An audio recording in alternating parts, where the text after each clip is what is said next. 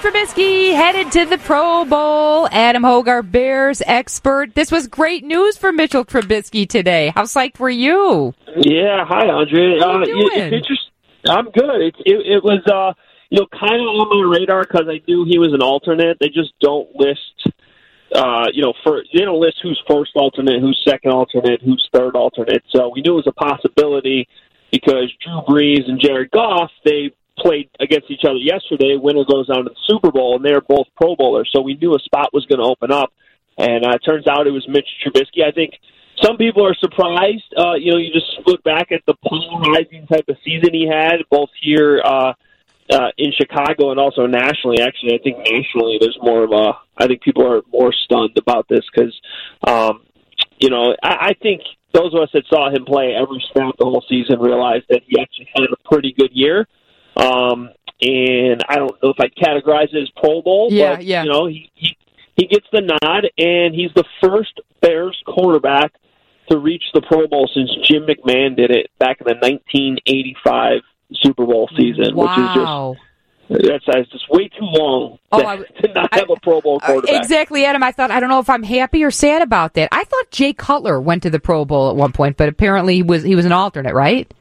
Well, no, he did make the Pro Bowl, but that was with Denver before he was traded to Chicago. Okay, gotcha. Well, and I'm reading all the articles today, and I was listening to you a little earlier, too. I know Trubisky still has a lot of work to do, but to make a Pro Bowl in his second season, that's got to be a great sign.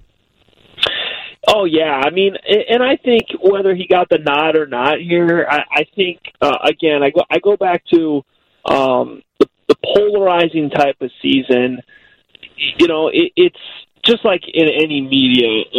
It kind of depends who you're listening to and how your opinions are shaped, right? So, there's been a lot of national narrative for whatever reason that he's not that good and that he hasn't played that well. He did have 12 interceptions this season, so sometimes if you're not watching the entire game and you only see the highlights and you see he has, the game against the Rams, which the Bears ended up winning on Sunday Night Football, that was actually one of his worst games of the season. So, if that was your only experience watching Mitch Trubisky this season, you probably didn't think he was that good.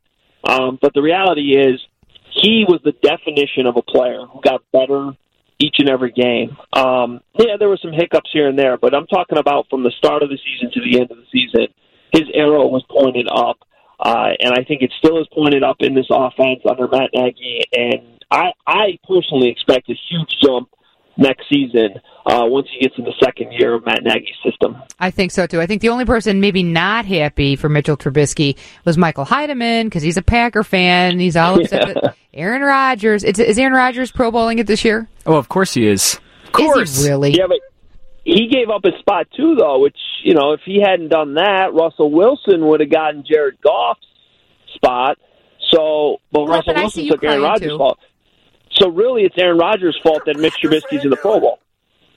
Wait, say the last thing again. We were getting heckled.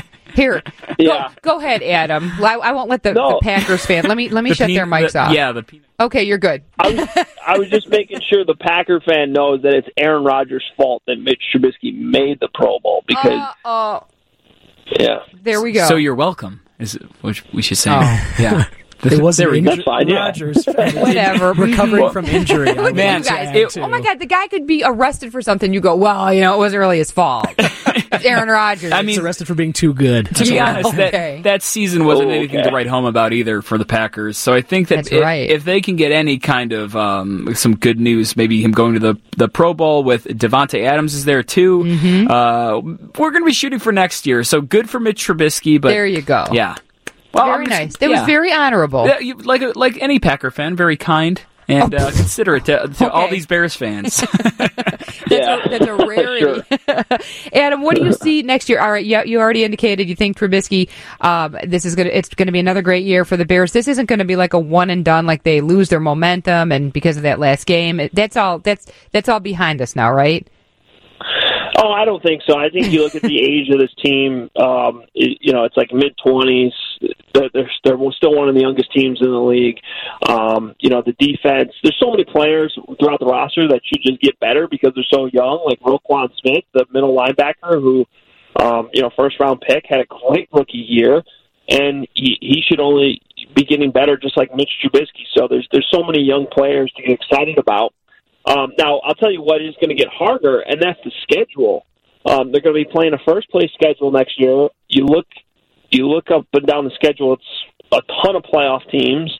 You got the games against their division, and now we learned today they're going to go to London and play the Raiders, which is a really cool opportunity, but then you're dealing with the jet lag and the travel of all that. So, you accept it because it's a cool opportunity, and you're going to be playing a road game anyway. It's not like the Bears had to give up a home game to play in London. But it does add just an extra challenge to an already difficult schedule. It's going to be a lot harder road to the playoffs next season than it was this year. But I think the team should be better, and they'll be well equipped to handle it. I'm super psyched. I was very excited to hear that the Raiders are going to play the Bears in London next season. But how do the players, I think you just gave a little bit of an indication there, Adam, that it is it's rough. You're going overseas, you got the jet lag, then you got to come right back. I know fans think this is super cool, and I do too. But how do the players feel about something like this? Is it kind of mixed emotions? Yeah, it's a good question because they haven't been to London since 2011, which was the first year I was covering the team, but I didn't make that trip. And all the players obviously have turned over. So it's been a while since we've even had this conversation with the players. I think most of them embrace it. I saw Allen Robinson tweet today, the news out right away, and he was excited about it. They get to bring their families. It's an opportunity to go see, another part of the world for those that haven't been out there before. Yeah. So I think for the most part they like it. It's not like having to play a Thursday game, which most players don't like. And the one thing that I should bring up is they do get the bye week immediately following the game. So when they come home, it's not like they have to quickly turn around and play a game the next week. They typically get the bye week right away. So it's not. I think for the most part they'll be happy about the trip to London. I think so too. Are you going to go? I hope so. I think I should go too and help. Yeah, we just got to get Dave Ennett on the phone right now, and we can ask him if I'm going. Oh, but, you know what? I'll ask him for you and for me. I got an in with Ennett. He's fine. We're golden. We're good to go. Hey, yeah, no, it should be a fun trip, and I'm looking forward to it. I know you have to go. You have to roll. You have other media appearances tonight. But real quick, what do you think of the Rams and the nasty Patriots matchup? And I say nasty just because I'm tired. I'm tired of the Patriots and Tom Brady. Sorry, Anna. Yeah, I kind of am too. I'm going to be on Radio Row next week again. We'll have the coverage all week long on WGN Radio and WGNRadio.com. But I was kind of selfishly rooting for a Rams-Chiefs Super Bowl because I thought it had the best storylines for the Bears, and I'm like, God, we really have to cover the Patriots in the Super Bowl again. Oh God. But, they made it, and they're a dynasty, and that'll be part of the storylines next week. The interesting thing is their dynasty started by beating the then St. Louis Rams in the Super Bowl, and that started this incredibly long dynasty for Bill Belichick and Tom Brady. So it would be very, very interesting if the Rams were the team that kind of brought the end to the Patriots dynasty. Yeah. So that's certainly something we'll be talking about next week. Or flip side, if the Patriots win, do you see Tom Brady retiring? Going out on top? Making a couple circle? I went into this year thinking it was the last year. Mm-hmm. But now, it's not like his play dipped off that much. No. Bill Belichick doesn't seem like he's ready to quit coaching, so I don't know. It's one of those things that I'll believe it when I see it. Otherwise, I just feel like they're just going to keep going.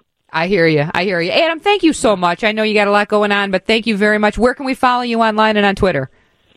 Follow me on Twitter at Adam Hoge, Hoge, and you can find all my Bears coverage at WGNRadio.com/Bears. You're the best. Thanks, Adam. All right, have a good night. You do the same, my friend. More after this on 720 WGN. All right, just ahead of the news, let's go to the phone line, see who's going to win a Lou Malnati's pizza to tell us something about one or more of our guests on Andre and the Reporters in our 7 o'clock hour. Hi, Charlie. Hey, how you doing? Hey, good. Thanks for listening to the show. Hey, I just wanted to say the two you mentioned were both editors of their school newspaper. You're absolutely right. High school. That's right. You're absolutely right. Hold on the line. Talk to Michael. You win a Lou Malnati's pizza. That's Ann Kavanaugh and Mary Ann Ahern. We're both editors of their school newspapers. The fact I was going to tell you about Chia Capos is that she was from Utah. I thought that was kind of cool. So we're all from different places, but we all come back together to work with each other. Well, I wanted to take one more call before we get to the news. Barbara, you said someone on our panel inspired you tonight. Oh, many times. Ann Kavanaugh, I used to watch her face religiously, and everything she did. She was tall, she was just beautiful, and I'm very tall. And I used to watch her clothes. She had this beautiful blue dress and coat, and I said, oh, my gosh, how striking, And I said, I used to use her, like, as a pattern. I said, look how gorgeous. And she was so uplifting, like her attitude. So you people don't know how you influence people. Another little one, completely opposite, like Cameron Hall was on. Oh, sure. And I had a friend, very similar to her, tiny, and she very confused with what to wear in her hair, and she had the cutest thing. I said, watch her. Just watch the news people. They're the leaders. You want a good hairstyle, do it. Watch them. Watch how they carry themselves, And I just loved Ann. Oh, I just loved her. I missed her. I missed her day one. She's wonderful. She's still just as stunning. And I have to tell you, Ann, Marianne, and Shia, this is truth, all as sweet and kind and nice as you see them on television and on the internet and on their blogs as they are in person. So... And you too, Andrea. I missed you in the morning, but I'm so glad you're doing this. Well, thank you so much. I appreciate that, Barbara. Have a great night. You too. Bye-bye, dear. Bye-bye. Now, we'll talk to Alex Stone from Los Angeles about Kamala Harris hopping into the race for the president. Thank you, Don. 720 WGN. It is 8:40. We move on to some national news. Kamala Harris from California today announcing that she is going to run for president in 2020, arguing that the time has come to fight against what she views as the injustices of the past 2 years of the Trump presidency. Sounds a little familiar, but a new face in the race. Alex Stone with ABC News, covering all the news out in Los Angeles, and joins us now to talk about this development. Hi, Alex. How are you? Hey there, Andrea, doing well, and she's now the latest Democratic name in the running here, and likely there are going to be quite a few more, but just in the last couple of days, Kirsten Gillibrand, Tulsi Gabbard from Hawaii, Julian Castro, and then you've got Elizabeth Warren, who is forming a presidential exploratory committee, and now you have Kamala Harris, somebody that on a national side, people are beginning to know who she is, know her name, especially during the Kavanaugh hearings on the Senate Judiciary Committee when she did a lot of the questioning. But here in California, she's been known for quite a while. She was the Attorney General. She was San Francisco's district attorney for quite some time. And there's a lot of reaction on both sides coming in now, and not all of it positive from either side, but she is a rising star in the Democratic Party. Absolutely. And we were scurrying around our newsroom today, too, where we're saying Kamala. So now she is absolutely on the map. How was she as Attorney General and a freshman senator for California? Well, she's been pretty popular in what is a very blue state here among Democrats. They've supported her, but they're not everybody's behind her, even on the left. And the biggest issues being that while she was Attorney General, she supported the death penalty. She pushed to criminalize parents whose children were skipping school. And the Democrats weren't really in line with that. They did not want support of the death penalty, and they did not want parents to be criminally penalized if their kids weren't going to school. So there are some on the left who tonight are saying no, that she is not the one Democrats should go for. And Republicans are jumping on that, saying, look, if Democrats can't agree that this is a good candidate, then why would independents or Republicans support anybody like Kamala Harris? But, this can be expected. She only made the announcement about 13 hours ago, and already the opposition on both sides is coming out. But the big thing here is going to be Eric Garcetti. He is the current mayor of L.A. Many big-name Democrats in California have said if he runs, they will give him their support. and that would hurt Harris. That she needs in California the big money, the big support. This is where her supporters are. That if they go to Eric Garcetti, that would be a major blow for Harris. Yeah, and I think the broader picture, too, Alex, is that we're coming off of women's marches all across the country, and now in a 2020 field that already includes 4 women. As you mentioned, Elizabeth Warren could be the 5th to hop in there. I know she has the exploratory committee. But 2020, I could really see this being the year that we could elect a female president.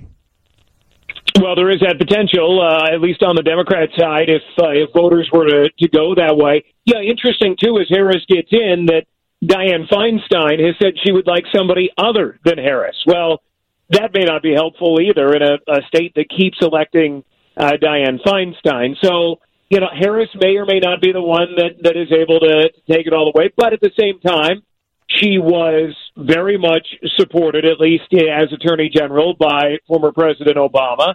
They seemed to be, at the time, very close, that if she can get the support of the former president, and if he were to campaign for and really be out there for, all the opponents may disappear on the Democrat side, and they may say, okay, the former president supports her, then they support her as well. So no telling where this is going to go. I mean, think back in the last election, and when Donald Trump first got in it, people laughed and thought he was there self-promoting his own business and his own books, and now he's the president of the United States. So these early names, you never know. You never know. The most well-known names right now may or may not do well, and the least-known names, I think back to President Obama, when people couldn't figure out how to say Barack, that they may be the ones that end up jumping to the top. You never know. Right, and he was our state senator too, Alex, and I remember the big controversy, and I put that in quotes, with Barack Hussein Obama. Oh my goodness, this couldn't happen. This first time, this junior senator, state senator from Illinois. So you never know. You're absolutely right. I always enjoy her backstory. Reminds me, it's interesting that you bring up Barack Obama. Her backstory reminds me a little bit of his.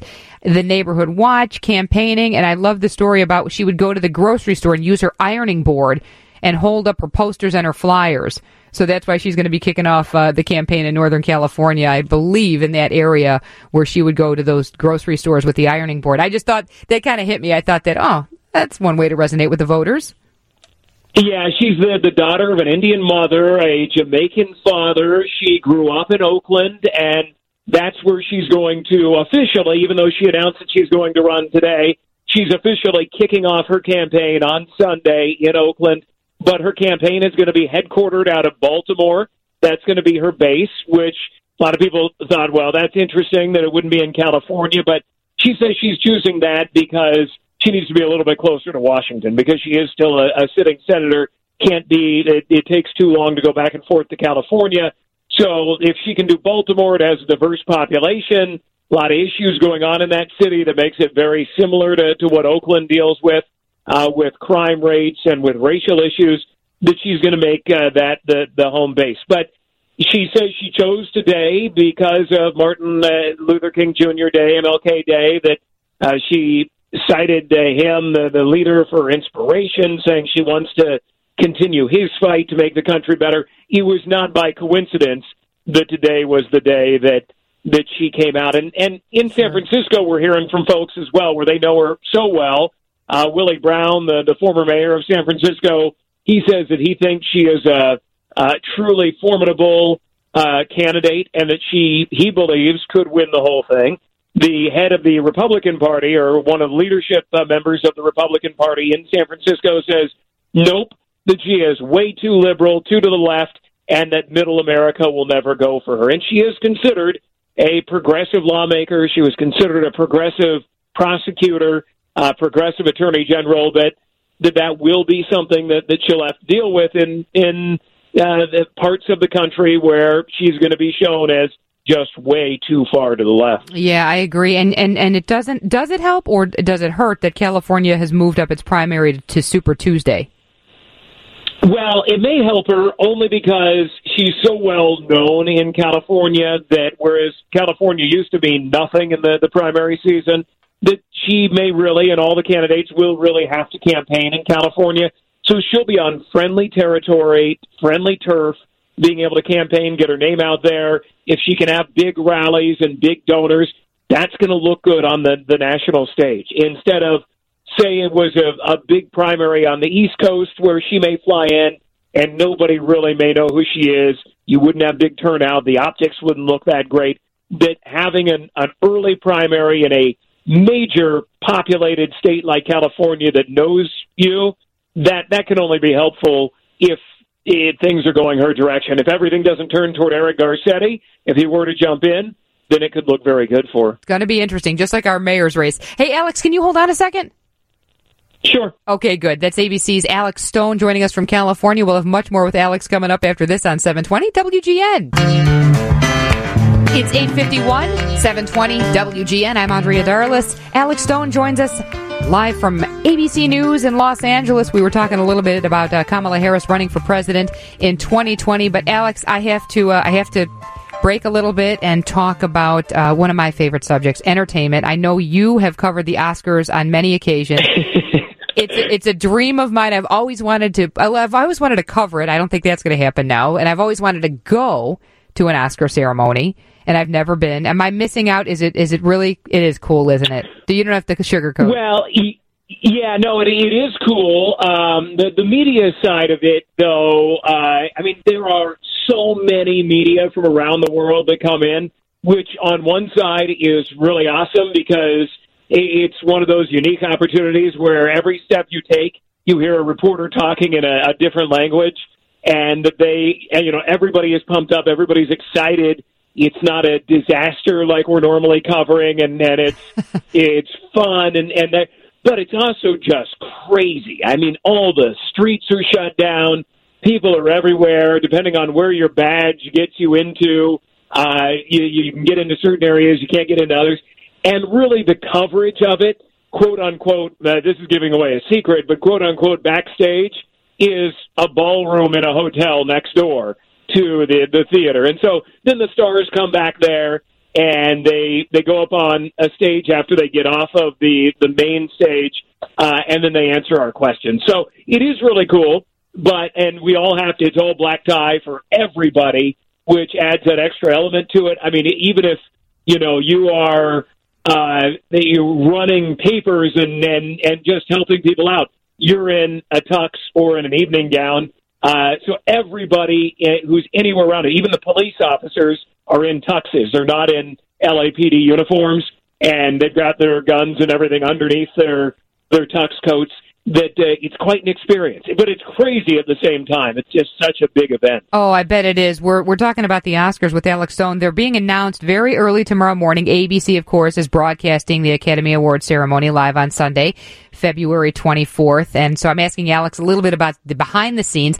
I had no idea that it was like that I guess it would make sense that it's crazy. Do the fans still camp out? I remember years ago watching these people camp out on these bleachers. Maybe this was pre 9/11 for just days and days, hoping to get that spot so they could see whoever walking in. Well, they do, except to get on the bleachers now, you have to go through, and like you say, it's because of 9/11 and other security issues that the Academy has to have their name, and they go through a kind of miniature background check before they're allowed in that area. So the bleacher fans who are along the red carpet are typically people who won contests either through radio stations or through sponsors like Pepsi or Dorito, and then they're allowed to be there. But then just beyond the barricades where the limos pull up, that is where people do camp out, to be across the street. And they get there very early, and it is shoulder to shoulder, people from all around the world. Some people just happen to be in LA at that time, and they thought, well, this is pretty cool. They'll go down there, and they can see all of the limos pull up, and the stars get out of the limos, and they're watching from maybe 200-300 feet away across the street. And then the stars get out.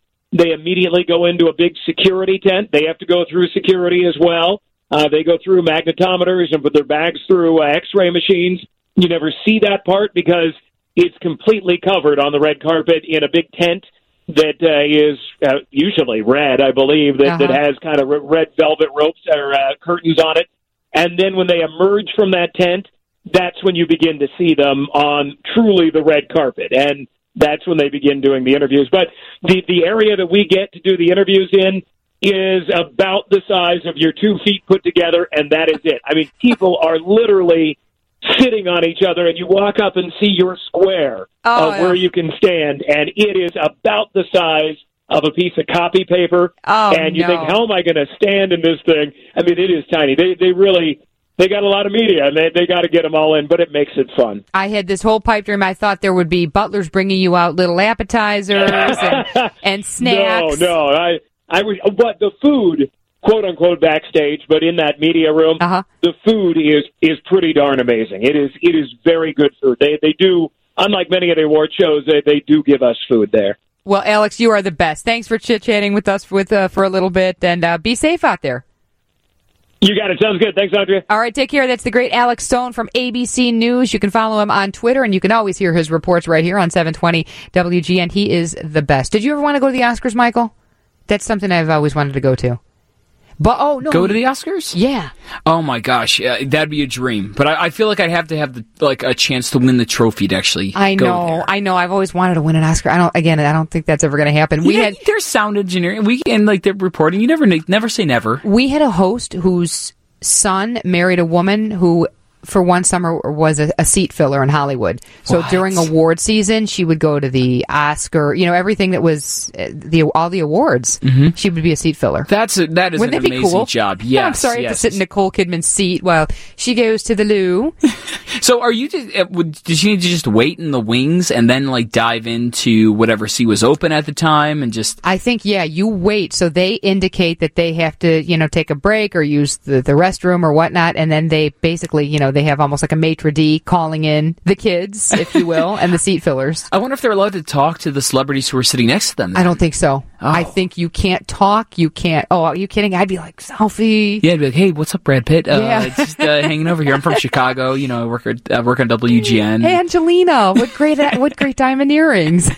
Oh, what a dream job. But you have some news. You're going to be going to a major award ceremony. Yes, I am. And it does take place in Los Angeles. The Grammy Awards. Oh, I was going to say, don't tell. Oh, I was going to. Oh, darn it. The big reveal. Yeah. All right, but we'll talk about you going. You get to go to the Grammys this year in a couple of weeks. We're going to talk about that after the news, and we're going to touch base with Reverend Dr. Janet Wilson on this Martin Luther King Day. We'll talk a little bit about Dr. King's impact on the world, the nation, and, of course, right here in Chicago. That's next. 720 WGN. oh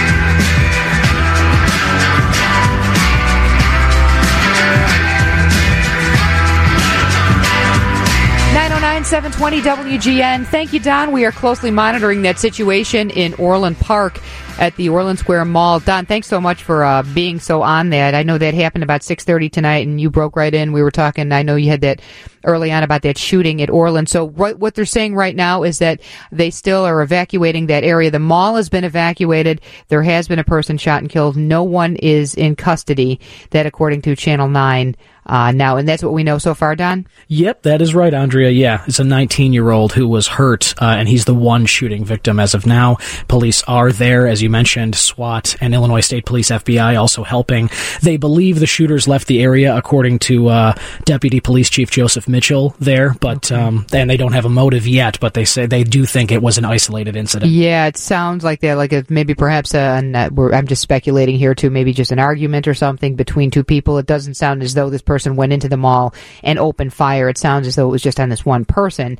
And as Don mentioned, at 8 o'clock, police say they performed an entire search of the mall. They believe the shooter had left the building. The mall was completely evacuated. Police had to go in every store in that mall. It's a big mall. I grew up not too far from there.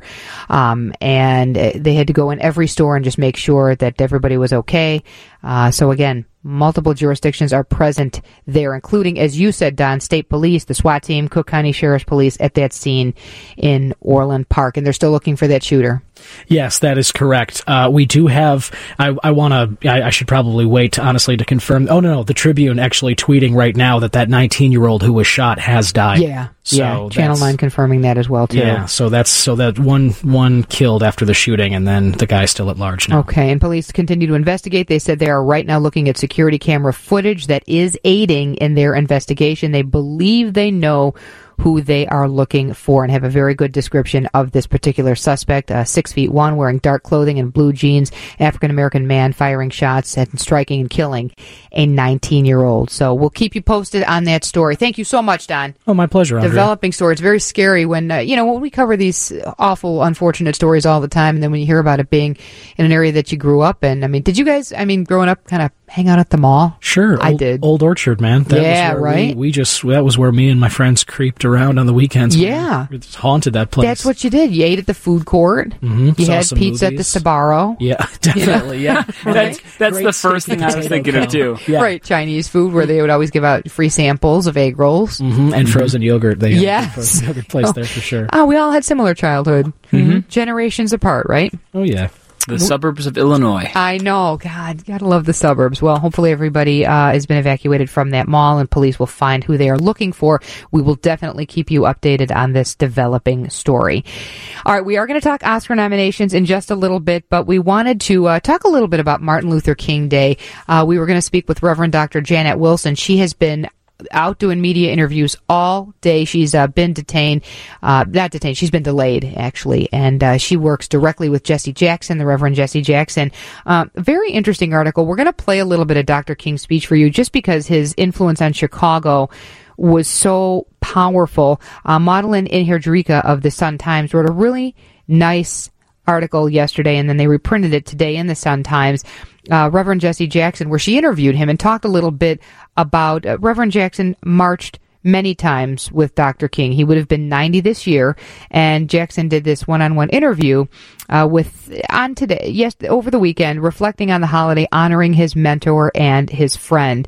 As the years go by, she says there were fewer of those who marched with him to share their memories, but Reverend Jackson, one of his closest aides, can still recount milestone moments from King's Chicago freedom movement of 1965 and 1966. And she goes on to quote the Reverend as he's telling stories about the offices used to be located right on 47th Street in Bronzeville.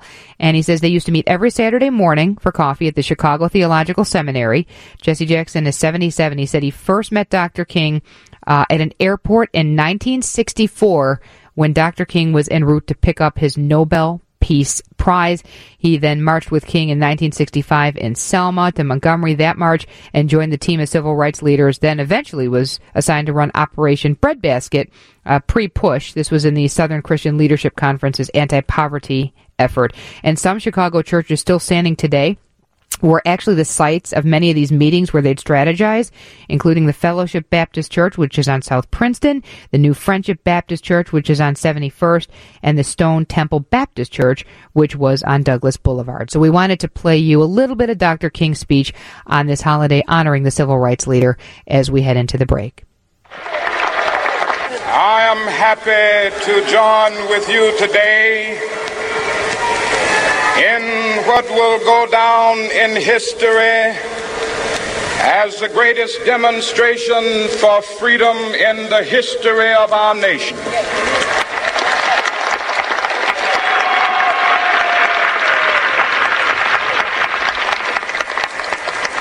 Five score years ago,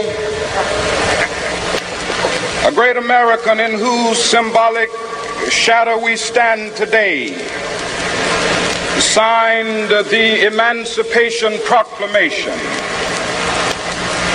This momentous decree came as a great beacon light of hope to millions of Negro slaves who had been seared in the flames of withering injustice. It came as a joyous daybreak to end the long night of their captivity. But 100 years later, the Negro still is not free. 100 years later, the life of the Negro is still sadly crippled by the manacles of segregation and the chains of discrimination. 100 years later, the Negro lives on a lonely island of poverty.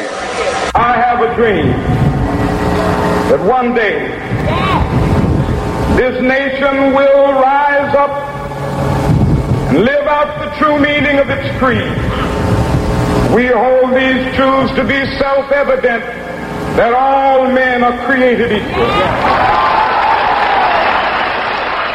That music can only mean one thing. It's almost Oscar time. Before dawn in Los Angeles, Kumail Nanjiani and Tracee Ellis Ross will gather to read this year's Oscar nominations in 24 categories. Which film will get the most nomination? Any guesses? Michael, Don, are you Oscar enthusiasts? What are we thinking? I love watching it ever since I was a little kid. I would stay up and watch the full show, and I know that sounds really dorky. No, but I did too.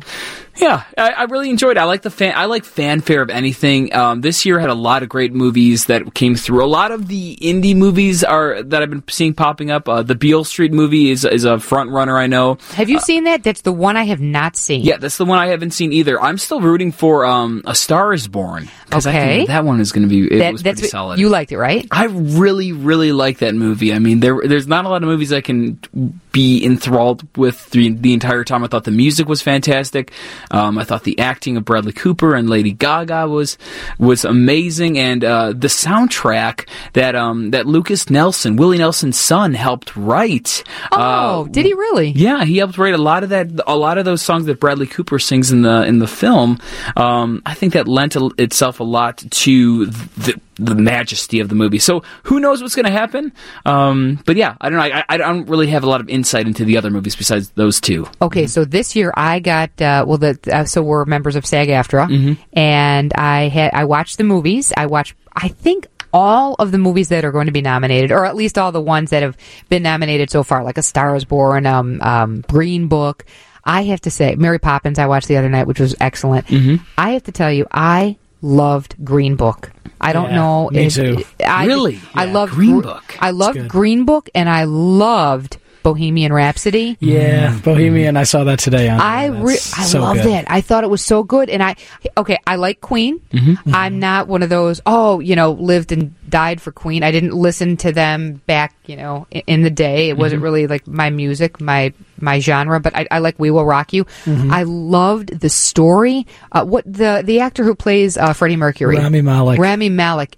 Oh my God! I thought I was watching Freddie Mercury. Yeah, he crushed it. It was an unbelievable job by him. He was so good, and I liked A Star Is Born, Michael. I did. I like the music, but I just think Best Actor, this kid just blew Bradley Cooper away. Yeah, and I know it's not supposed to be a contest, but it is.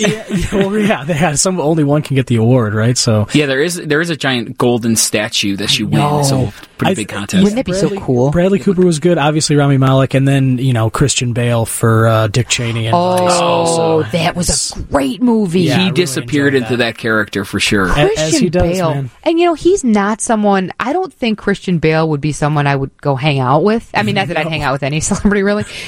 Let's be real. But Christian Bale, I don't think he'd be like, warm and fuzzy kind of. Might be a little intense. Yeah, he is very intense. I thought I was watching Dick Cheney. Yeah, he disappears. He does. He's a method actor like Gary Oldman too. Those guys just get swallowed up into it. Okay, so now that you bring that up, so Christian Bale, I think, is going to be nominated. If you guys haven't seen Green Book, I really think Mahershala Ali and Viggo Mortensen were fantastic. Just so likable, they were both so of them good, just so likable. And I mean, it's chronicling racism through the South in the '60s. Like, it could have been such a darker movie, and it was just kind of about the two guys and their budding friendship. And it was such a good time, so fun. I liked it. I thought it was an excellent movie. Again, as you said, Donna talked about the times. I think they both played great characters. I did not know it was based on a true story. No, me neither. I'm surprised that Roma has won the Golden Globe. Roma has won the what was the other one that they just had a few weeks ago? The Critics' Choice. The SAG Awards are coming up this weekend. Megan Mullally is hosting the SAG Awards. Oh yeah, that's right. Possible future guest as well. Yes, I know. I love her.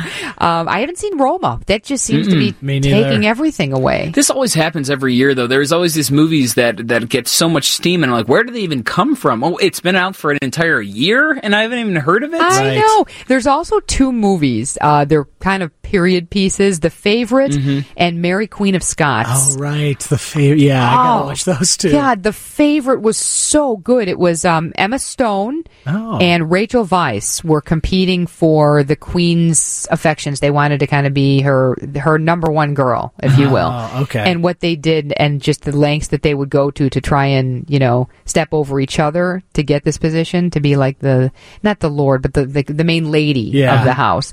I thought it was just excellent. Sweet. I thought it was so good. And then Mary Queen of Scots, there's an actress named Saoirse Ronan who's been nominated. Game of Thrones. Yeah, that's right. God. That's right. Could she play anything? I think she's 23. Michael. Oh, wait, you have a sweet girlfriend. I can't do that. I was going to say, she's 23 years old, and she was on Ellen DeGeneres the other day, and she said, Ellen was trying to fix her up. She said, you're young and you're beautiful and you're an Academy Award nominated actress. She's never won, but holy cow, watch out for this girl. She is wonderful. She's only 23 years old. Yeah, either 23 or 23. She hosted Saturday Night Live already. Yeah. She's been on the super popular show with Game of Thrones. She's Irish. Yes, she plays Mary Queen of Scotland. Wow. And oh my God, I never wanted to learn so much about a character. I immediately, of course, went to Wikipedia and Googled Mary Queen of Scots and started reading. That's a great movie if it makes you want to learn more about the character. Yeah. And who's not getting a lot of mention is Margot Robbie. Or is it Margot Robbie or Margot Robbie? Robbie, I think. Okay, Margot Robbie. Beautiful, right? Yeah. Gorgeous. She played Queen Elizabeth, who was afflicted with smallpox. And they had the makeup on her. I'm telling you, this movie needs to win an award. For the makeup? They made Margot Robbie, who is gorgeous, look atrocious. It's funny, too. They kind of did that with that Tonya Harding movie with her last year, too. And she seems to kind of be into that. She's a great actress. Yeah. Yeah, I really liked it. So Academy Award nominations will be tomorrow, I believe at 5:30 in the morning LA time, which would be about 7:30 our time. So Dean Richards will have all of that. Set those clocks, man. Set those clocks. Or just let me know who gets nominated when I wake up about 8:30. Yeah, you can see the alerts later. I'll go to my phone. We'll have more after this on 720 WGN. Michael Heineman is our executive producer. Don Kleppen, our news anchor tonight. Michael, you're getting a lot of texts. People want to return from Michael J. Foxy, so we're going to have to arrange that. Yeah, shout out to Chuck, my number one fan out there. Love Chuck. I'm more than able and happy. Okay, more than able, happy. Yeah, whatever. All of the above. All of the above to come up back on and play a little music for everybody. I would absolutely love that. I think everybody would love that. And speaking of music, you're going to be at the Grammys coming up. This is so cool. Yeah, I thought I'd dive in. I've always been interested in music, and I saw the opportunity to join the Grammy committee, and here in Chicago we have a great footprint with all of our artists, and I got into communication with a lot of the people who work for the Grammys and ended up signing up. And then I'm like, you know what?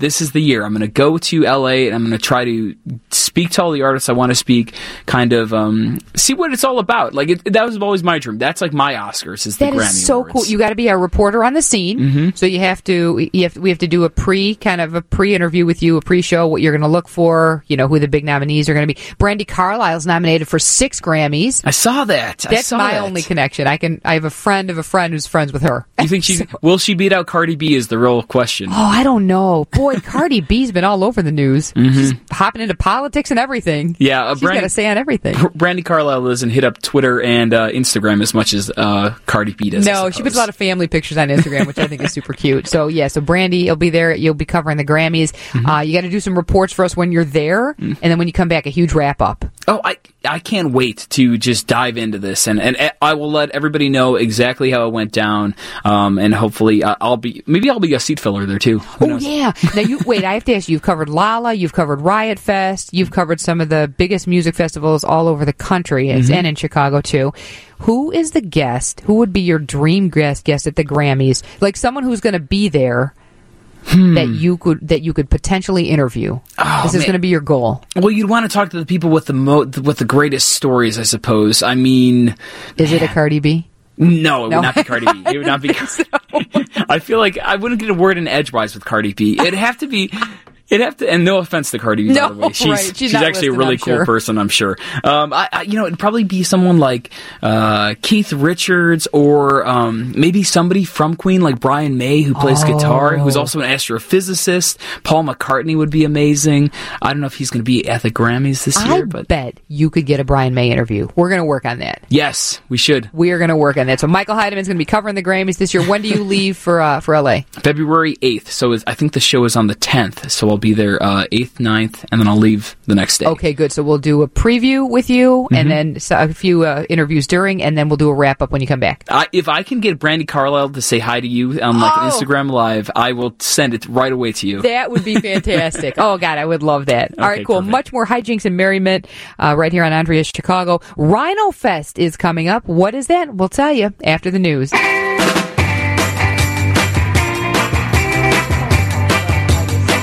Chicago's longest-running fringe theater festival, the Rhinoceros Festival, or as we affectionately call it, Rhinofest.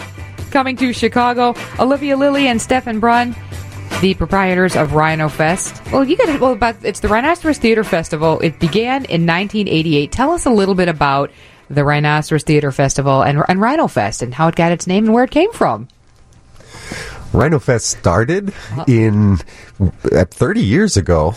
On North Avenue, there was the garage, which is where the prop theater was, and across the street there was a basement where the Curious Theater branch was, and there was an open lot where there was a regular summer art show. And there were a lot of, I think, AIDS activists, so forth, including the artist Chris Hill, who makes that beautiful rhino that we still have today as the logo of the Rhinofest. And it began as an art fair, a lot of visual artists, and by its second year and onward, Bo O'Reilly and Jenny Magnus of the Curious Theater branch really took it and made it theirs, and it moved through the years. It used to be in many, many venues. For a long time, it was based at the Lunar Cabaret, and only about 10 years ago did it find its home at the new prop theater venue. I absolutely love that, and it got its name from Rhinocerific, which means something that's really big. People think it comes from Rhinoceros, the famous play by Eugene Ionesco, and Bo O'Reilly actually directed Rhinoceros 2 years ago, just before our current political situation, and it was very prescient. But it's not based on that. It's always, we've had it, Rhinocerific used to be a term for something really big, and because we have 42 different shows in one theater with 2 different performance spaces in it over a period of a month and a half. It really is Rhinocerific. Okay, so 42 different performances, different shows. How is that even possible? I mean, it's hard enough, when you have one big ensemble where if it's downtown or at a large theater, and they do 10 performances in a week or in a month. So it's how do you do that? Well, this year I was part of the curating team with the founders, Jenny and Bo. This year, Rhinofest turns 30, and I also turned 30. Oh, happy 30th! Thank you.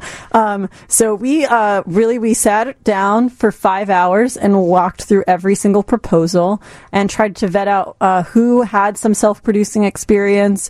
Were these ideas exciting? And then we made our selection based on that. So essentially, we house all these productions, but as to how they rehearse and where they rehearse and who's involved, that is up to the individual artists. Okay, how hard is it to select? I mean, because I'm sure you get dozens and dozens and dozens and dozens. You have to whittle it down. How hard is that? Or is it a fun process? It's pretty fun. Sometimes we're all in a 100% agreement. Like, for example, there's a group that's improvisers, but they are all psychotherapists, and it's called Scenes from a Mental Health Facility. Okay. And that one, pretty much across the board, we were like, we want to see that, absolutely. So they're all playing Sundays at 5, right? Yeah. And one of the wonderful things about them is they actually came in. We also, in the year, are a rental, and they came to us and said, we do this occasionally. We want to perform more often. What do you think about us renting once a month at Prop? So it's not so hard because people come by all sorts of ways. And Olivia, coming as the new artistic director of the Prop Theater, connected us up to a whole new generation of performers and people making new theater in Chicago. So it got easier this year than it has been before because we had a stronger curating team. How do they submit their entries? I mean, or is this just they perform for you? Is it kind of a skit or a sketch that they just perform for you and then you decide? How's the process? It's all written applications.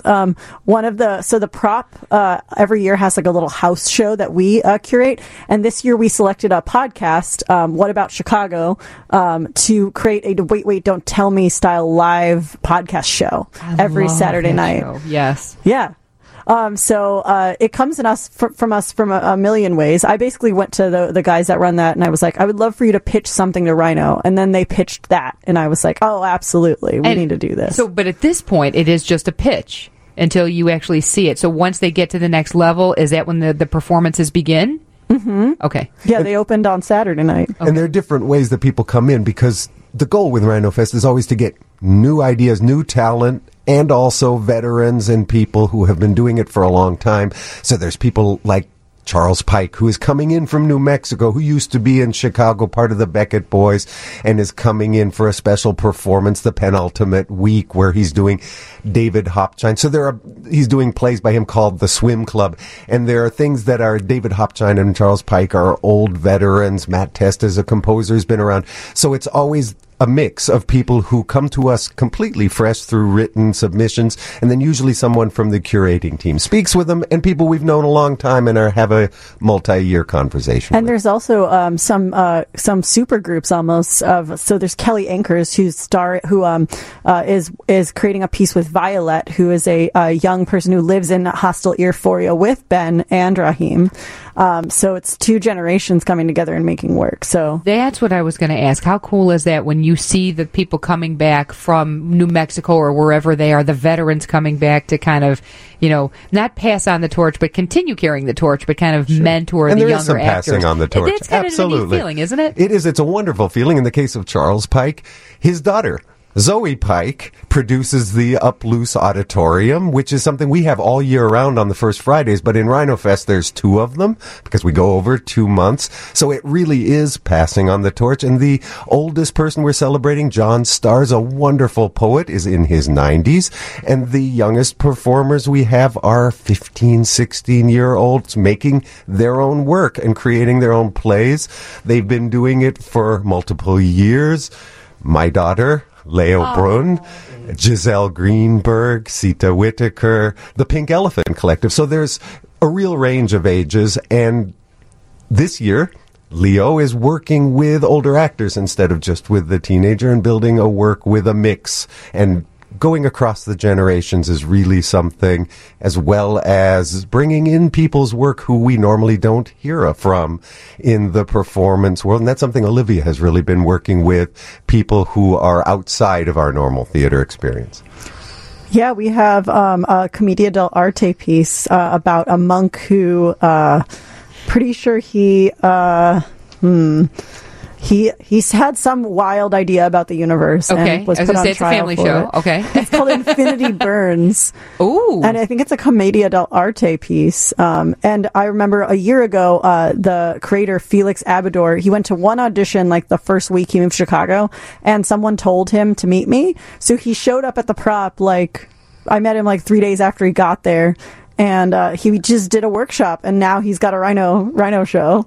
So cool! And he had just moved here from California, doing Blue Lake, the master's program in physical theater. So what sounds so unique to me as well is the collaboration. I mean, you have different actors, so they don't necessarily have to be a member of the organization. They could be just a Chicago actor or somebody coming into town, but all of the collaboration coming together for Rhinofest. Yeah, it could be someone's first play. It could be a scenic designer wants to make a dance piece. There's a million different kind of breakdowns of how people choose to curate their Rhinofest experience. One of the things I like is it really does go from Eileen Tull, who really just stands at the microphone and magically spins written work and spoken word, to full plays. Bicycle Thieves, The Skriker, a wonderful play by Carol Churchill that is just scary and magical. These are full productions of full plays going on, and so you can see a real range of very, very different work, all the way from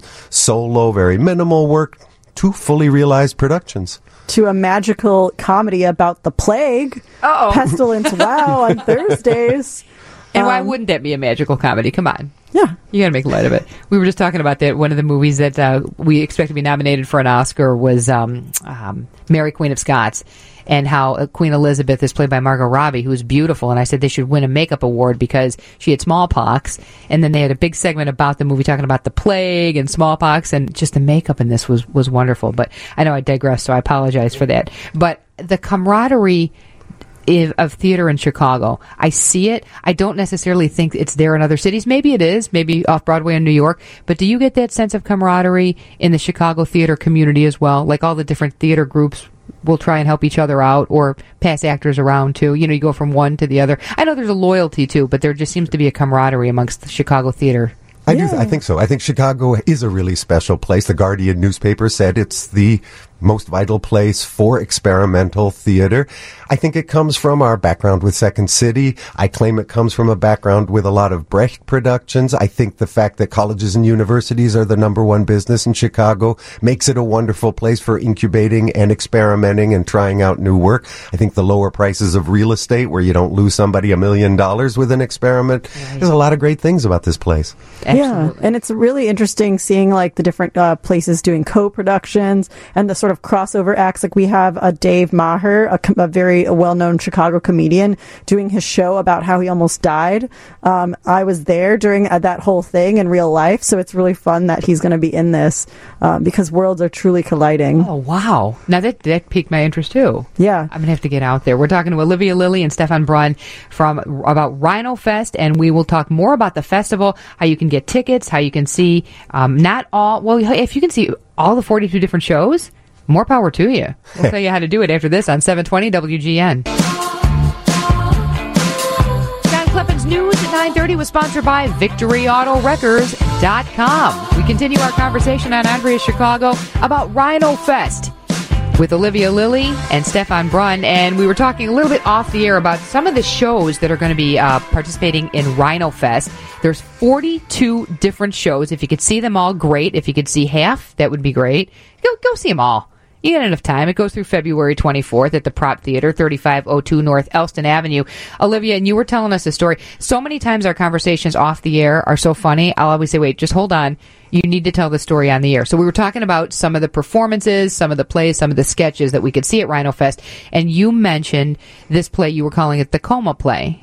Yeah, so Dave Maher, he is performing only 2 days of Rhinofest, January 26th at 3 p.m., and January 27th at 3 p.m. So I met Dave because Dave used to throw an open mic in my basement when I had a DIY house. Okay. And about in 2014, he went into a coma.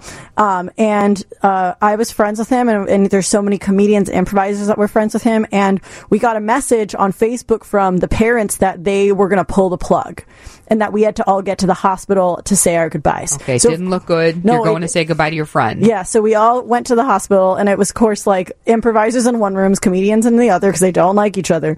And we all went in like one by one and like said goodbye to Dave and like thought he was dead and like wrote messages on Facebook to him, thinking that like maybe they will get to heaven one day. Sure. And you had an Irish wake. Yeah, and then we had an Irish wake. We all told wonderful stories about Dave, and then we all kind of accepted like it might be over, and it's probably over. And then his parents decided not to, and they flew his body to Ohio to his home hospital, and he woke up a week later. Oh my God! And then he crafted a monologue at the Paper Machete as his first like public appearance after the thing, and then he started working on this show, the Coma Show, for a really long time. And he just took it to Edinburgh Fringe. It was in residence at the Annoyance for a while.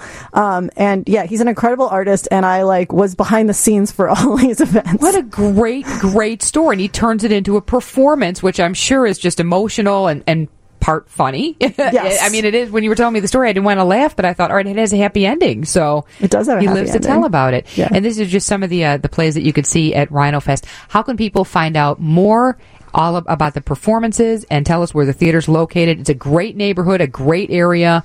Tell us more. We're really excited to be in Avondale, right on Elston Avenue, right 1 block south of the tri-corner of Kedzie, Addison, and Elston. And when we moved into that neighborhood over a decade ago, it was just coming, and there was Chief O'Neill's across the street, was the beautiful Irish pub, which has music and performances there also. And they were already there, but there wasn't much else in the neighborhood. Meanwhile, it has really become a welcoming neighborhood. Next door to us has moved in Parachute, who actually got a Michelin star, a wonderful Asian fusion little family restaurant. There's a Chipotle, and all sorts of things have moved in. A German restaurant is getting ready to open up down the street. And so we found that in the last years, people are finding, largely also through the Divvy bikes that have built up a stop right across the street from us, that there are so many ways, whether you're coming on the Blue Line and coming to Belmont or the Addison stop, which we're right between, whether you're coming down the Addison bus or the Belmont bus that comes all night, or whether you come over on a Divvy bike or take your car and come to one neighborhood where there aren't parking meters yet. They haven't put any parking meters up on Elston Avenue or in our neighborhood. And so we get a lot of people from the suburbs who don't want to drive through the whole city, don't want to pay for parking at night, and they find a welcoming place. And the tickets are only $15 in advance. You can pay what you can at the door, but $15. That's cheaper. Important. It's cheaper to go see the plays than it is to park. That's really important for us. And I think that's the center of Rhinofest. We've always been pay what you can for all 30 years. And we really mean it. We don't shame people at the door. We don't cajole people. And what we found is, there's a lot of people who come and they may pay students $2, $5, come and see a show. We also get people who come to see the first show and then stay for another one and another one and another one. And we also get people who come in and say, you know what, I'm giving you 20. I think it's wonderful. I think it's generous. It's Rhinofest.com. It's the prop theater. What do you want everyone to take away from Rhinofest this year?